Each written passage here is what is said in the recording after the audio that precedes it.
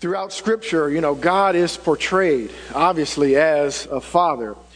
It's interesting that that word used just a few times, really, in the Old Testament compared to the Gospels. The Gospels, the word father is used 165 times. My Father. 165 times. I think he's trying to drive a point home to us, that he is our Father. One of the words is Abba, Father, and that really means daddy. He is intimate with us. Just as Brother James' boys were talking this morning, even when we're hard-headed and even when we turn our back and when we're disobedient and we don't do what we're told to do, still our Father.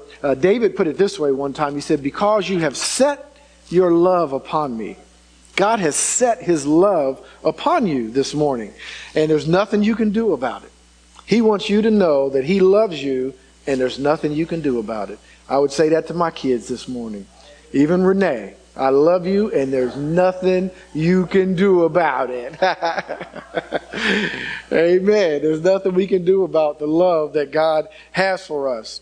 Now, I do want to throw this in there as we just get into this scripture, and it's just exhortation this morning, is that really nowhere in Scripture, and you can look this up, does Jesus really come across that God is everybody's Father. Now, before you start turning your back on that, he doesn't. We like to say that. People who are not saved or who don't know the Lord at all, they like to say, we're all children of God.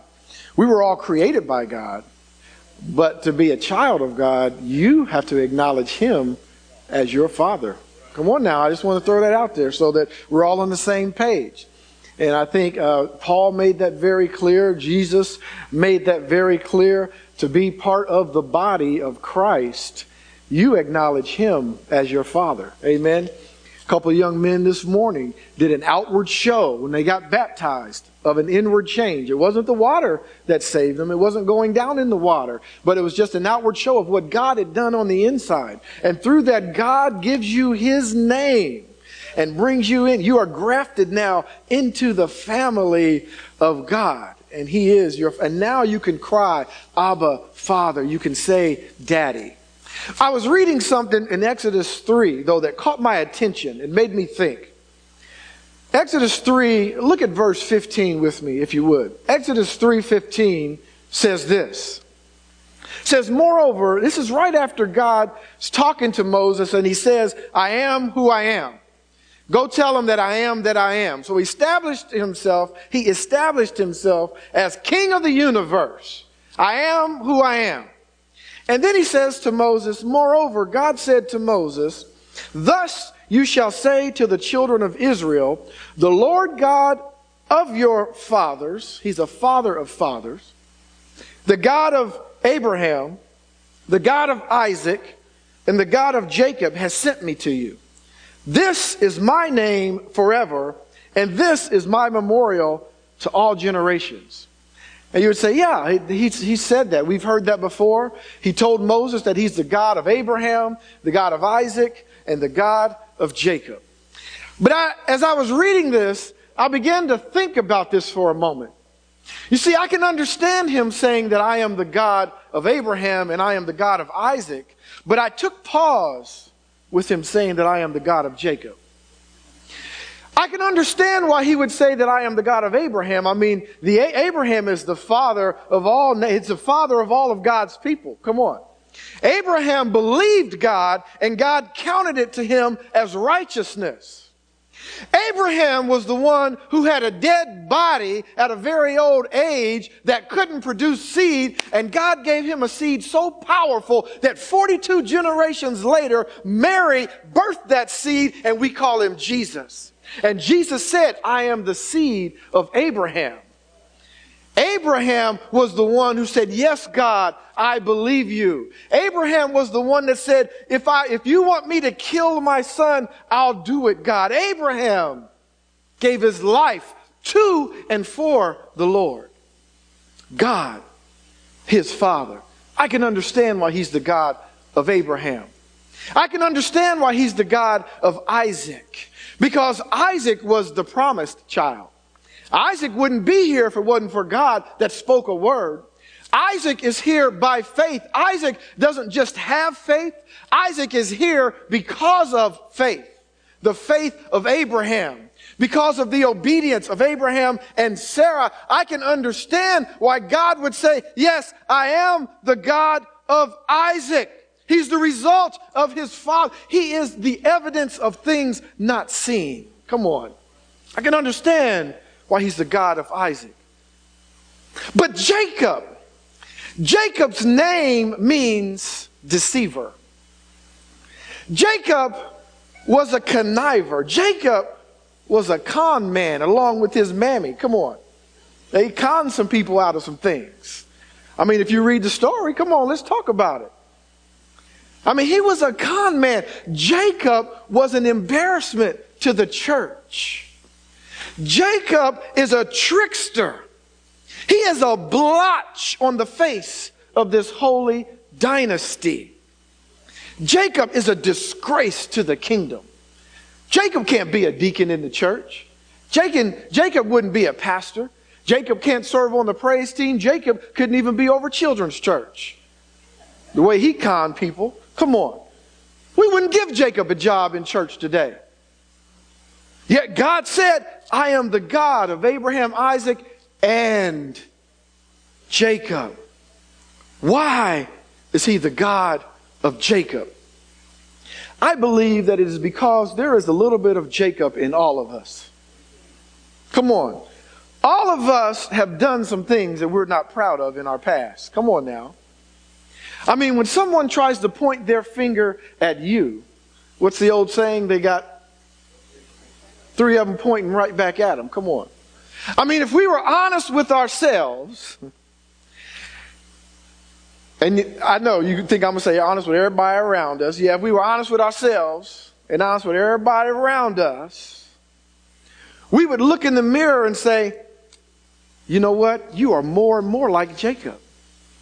You have been more and more like Jacob in the flesh. Your flesh has been like Jacob.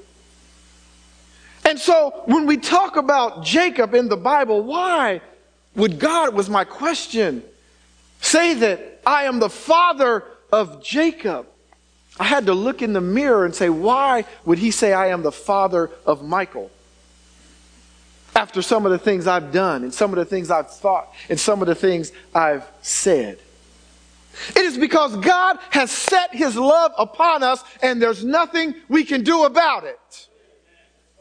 You can't change his love for you. Now you can run away from him and you can activate his chastisement. Come on now. You can activate the long arm of the Lord who will come to get you and bring you back. You might activate his loud booming voice, come back to me. But you can never discard his love. The love of the Father will always be upon you. And I think one of the things for us is it's difficult for us to understand that kind of grace. Maybe it's because some of the rejection that we've had in our relationship with others. And I think one of the mistakes that we make is that we treat our relationship with God like we have human relationships. Now, as we're young and as we're growing up, it is true that many young people look up to their father and their mother, and that's how they see God. But once you get to a certain age, there comes a point where we have no more excuses. Because God has put his love upon you. You see, just because you were rejected in the flesh doesn't mean you can turn your back on God. Rejection does some things to us. I mean, maybe it's because of our experience with our earthly father. Maybe it's because of our experience with our parents, our experience with other people, just life experiences, period. Maybe it's because of some of that.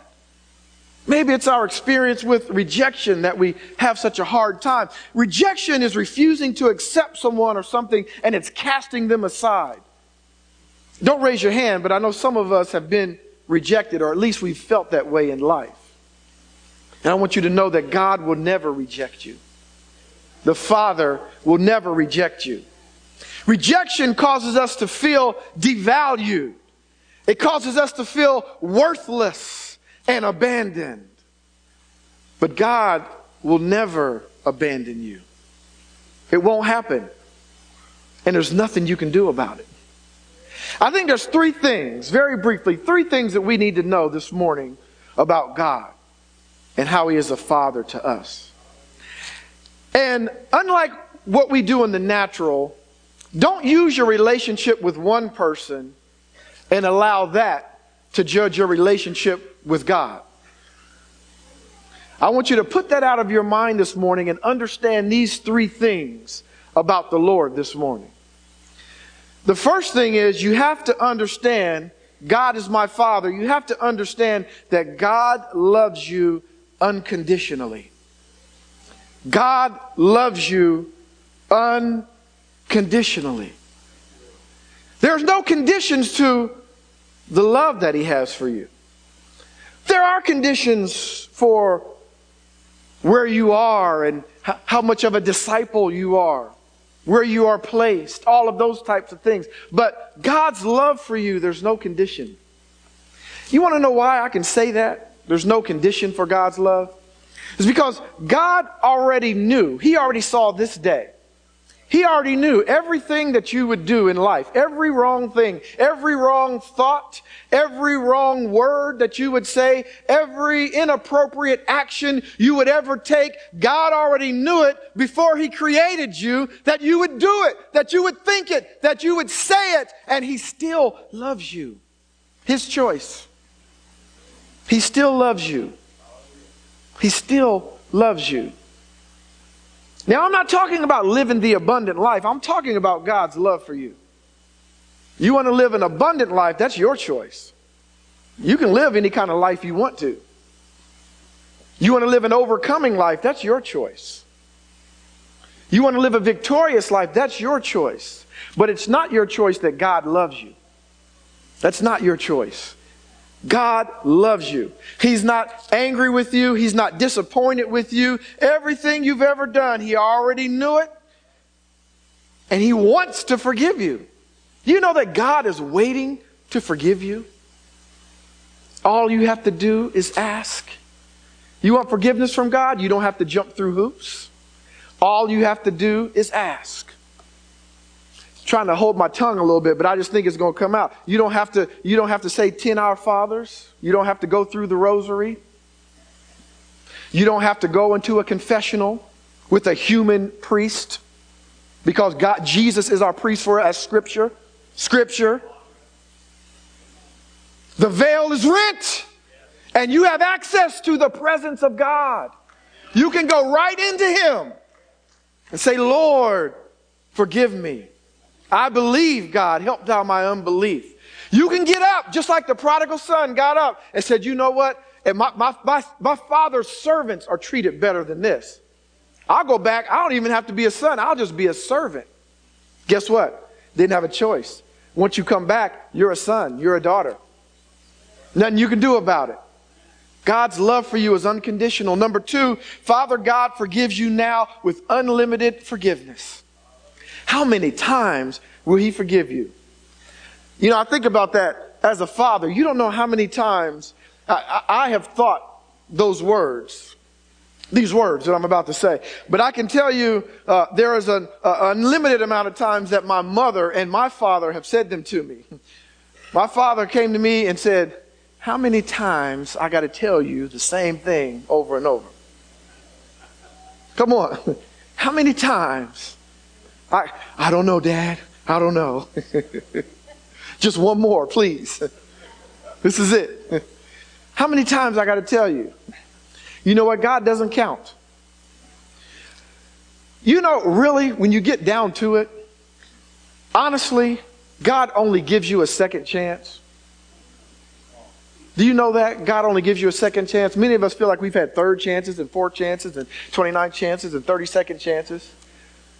But really, in a way, He only gives you a second chance.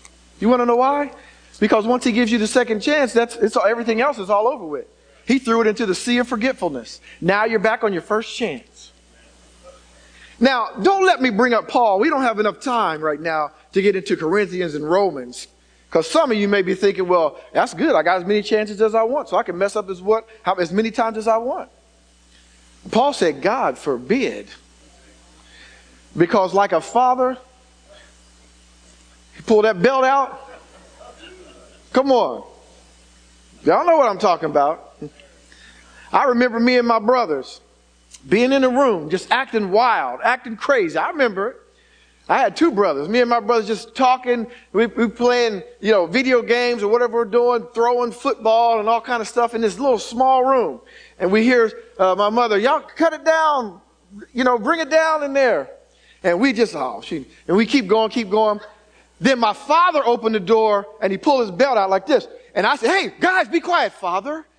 Father is trying to speak. Father, yes, you're trying to say something. Because when Daddy walks in the room, everything changes. Come on. But God the Father, He has a limitless amount of forgiveness for you. So no matter how many times you've messed up, yes, if you want, and if it's in your heart, you can come back.